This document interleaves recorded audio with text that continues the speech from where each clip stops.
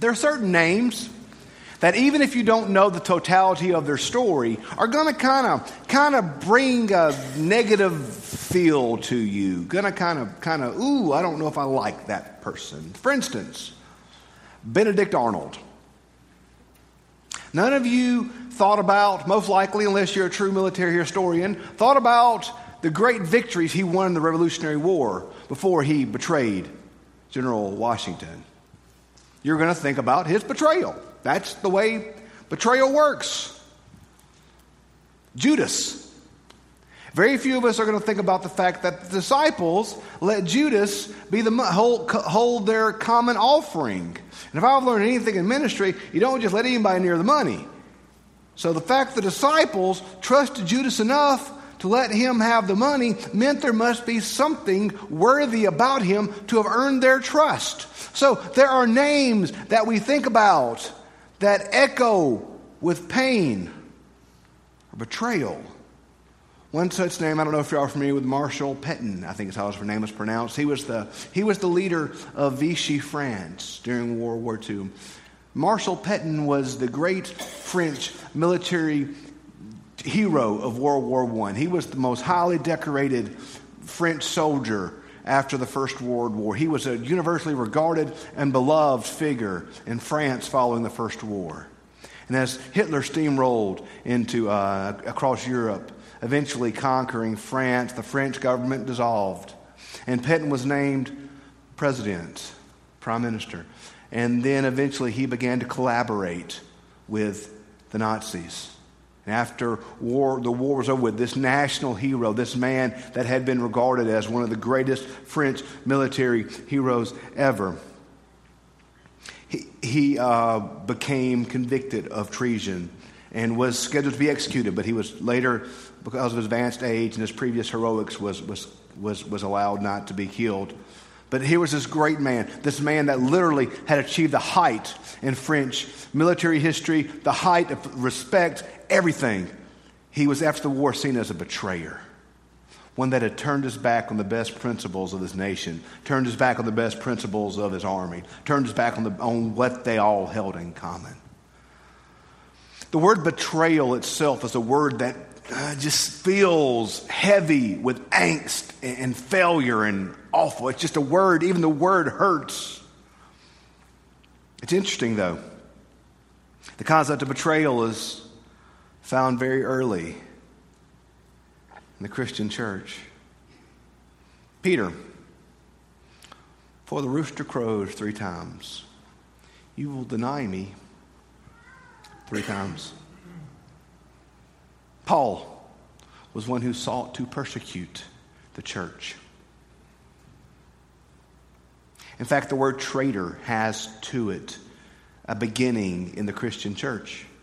The traitors were the ones who turned over the sacred scrolls of the early church to the Romans. Rome sought to kill Christians. So some Christians would betray their fellow believers and give up the names of Christians to Rome and also turn over Scripture to Rome. That was where the word betrayer kind of comes from. And after this, a question emerged in the church. Well, what is to be done with those who betray the church? When they are truly penitent, when they truly are regretful and mournful of their sins, what is the church to do with those who have betrayed it? And the universal answer by all the early church fathers was this: you are to welcome them back in. When someone falls, and even something as epic and awful as betrayal, when someone does that, the church is obligated, as those that take on the name of Christ, to welcome back the truly penitent, no matter what. Last week we talked about forgiving our enemies. And that's, enemies are hard to forgive, but they're over there. Enemies are over there. We all very few of us, walk hand in hand with our enemies. It's not typically something we do. Today, though, we're talking about something a little bit closer to home. What do we do when we're betrayed? What do we do when someone we love, someone that is a member of our family or our close friend, when they hurt us, when they wrong us, when they even, shall we say, betray us? What do we as Christians do in that setting? What are we to do? And that's hard, y'all. Enemies are easy. They're over there. This one's personal. This is our neighbors and our friends and our family. I don't like conflict. Very few of us do. I mean, very few folks say, boy, I love a good conflict. That's a lot of fun. No. I try to run from it. I like to be liked. That's one of my weaknesses. I'm a people pleaser. I like folks to like me. Most preachers are. And sometimes it just can't happen. And conflict shows us that. Conflict is challenging. Conflict is hard. Conflict hurts. So what do we do with it? Today, Jesus gives us some examples.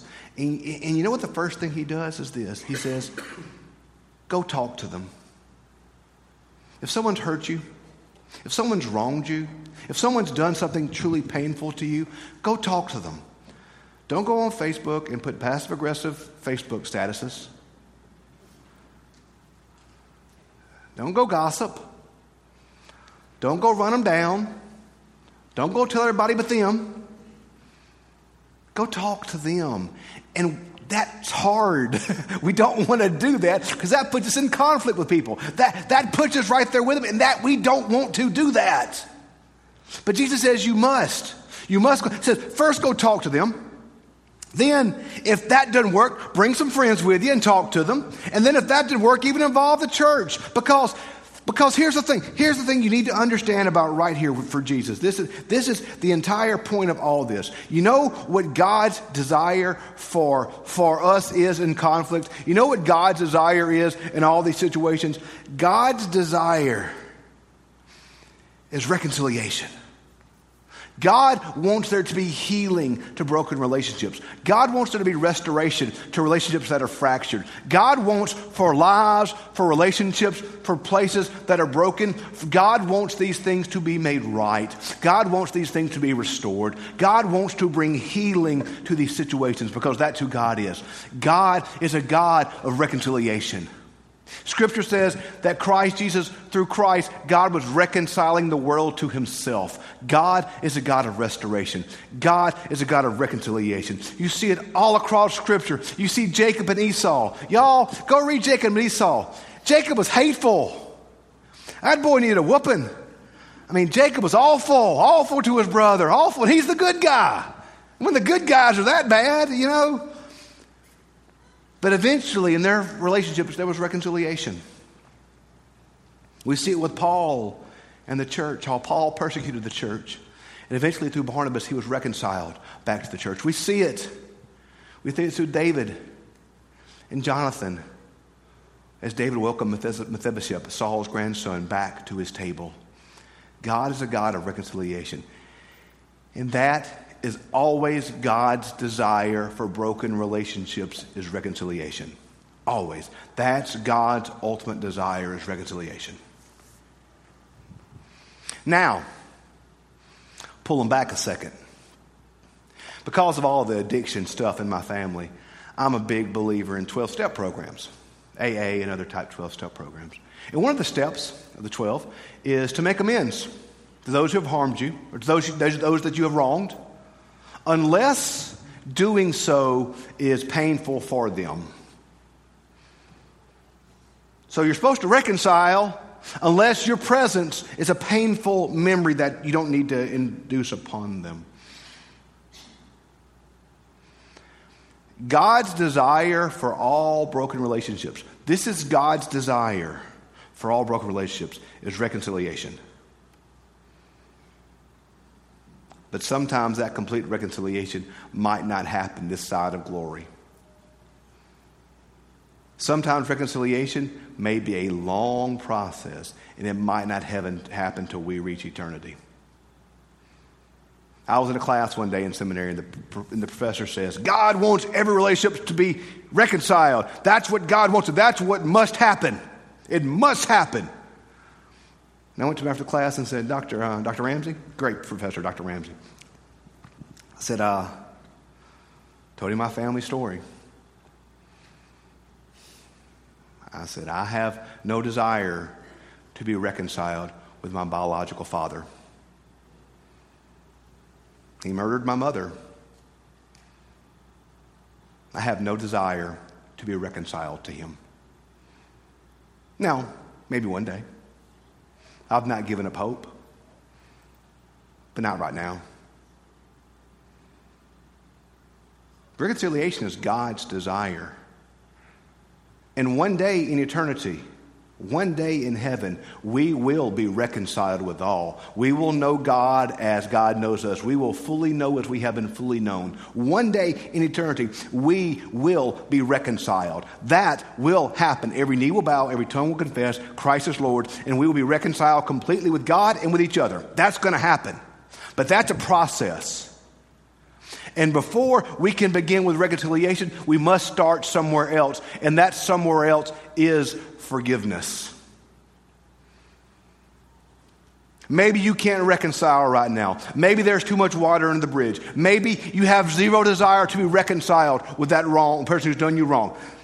That's not God's long-term plan, but right now in this moment, that may be the way it is. You might not desire reconciliation, but you must forgive. You must forgive. It starts with forgiveness. Now let me tell you, y'all, forgiveness doesn't mean we got to hold hands and sing Kumbaya.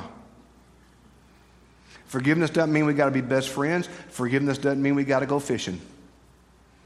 Forgiveness is sometimes wishing someone no ill will. I wish my biological father no ill will.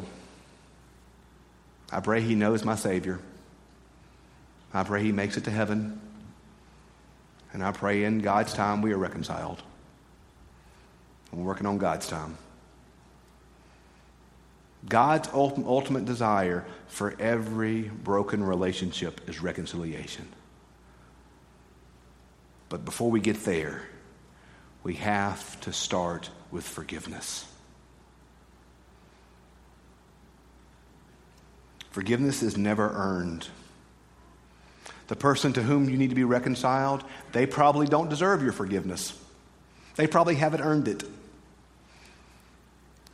And that's okay. Because in the end, forgiveness is not about them, it's about us. Forgiveness is about us. Forgiveness is us taking the burden off of our back and walking away. Forgiveness is about me. Forgiveness is about me. It must start there. We all desire to be forgiven, and we all need to extend forgiveness to others. There's a story about a Spanish father and son. They had a falling out. The son left in a huff, left home, vowed to never come back, and it broke the father's heart. The father tried to reconcile with the son, and it never happened. So in a last-ditch effort, the father put an ad in a Madrid newspaper and said, the son's name was Paco. Said, Paco, I miss you. I desire to be reconciled. Meet me out front of this newspaper at 12 noon this Saturday. I love you. All is forgiven. Please come home. Papa. At noon that next Saturday, there were 800 Pacos. No, 800 people longing to be reconciled to their father. There were 800 people praying that was their dad that wrote that letter. Praying it was their father who desired to make things right. Praying it was their dad who desired to be reconciled. Y'all, we all want to be forgiven. And we all want to go back home. Louis Grizzard said we spend the first half of our life trying to get away from home and the last half of our life trying to get back home. Relationships are hard. Family is hard. Forgiveness is hard. Reconciliation is hard. But God is good. And forgiveness is the only way forward. Each week we do our marble promise. We take a marble out. We talk about how we spent it this past week. Talk about what this week will be. It's my challenge to you in this week. To whom do you need to be reconciled? Where is there brokenness? Where are there fractured relationships? Where does it need to be made right? Will you make the first step of forgiveness? Will you extend the undeserved olive branch this week? That's all you have to do. The rest is up to them. Will you forgive? Forgiveness is the only path forward. Forgiveness is the only way forward. God desires reconciliation. That's his desire. Maybe you're not ready for that. But we all need to forgive. Today, may we forgive others. And may we be forgiven ourselves. Let us pray.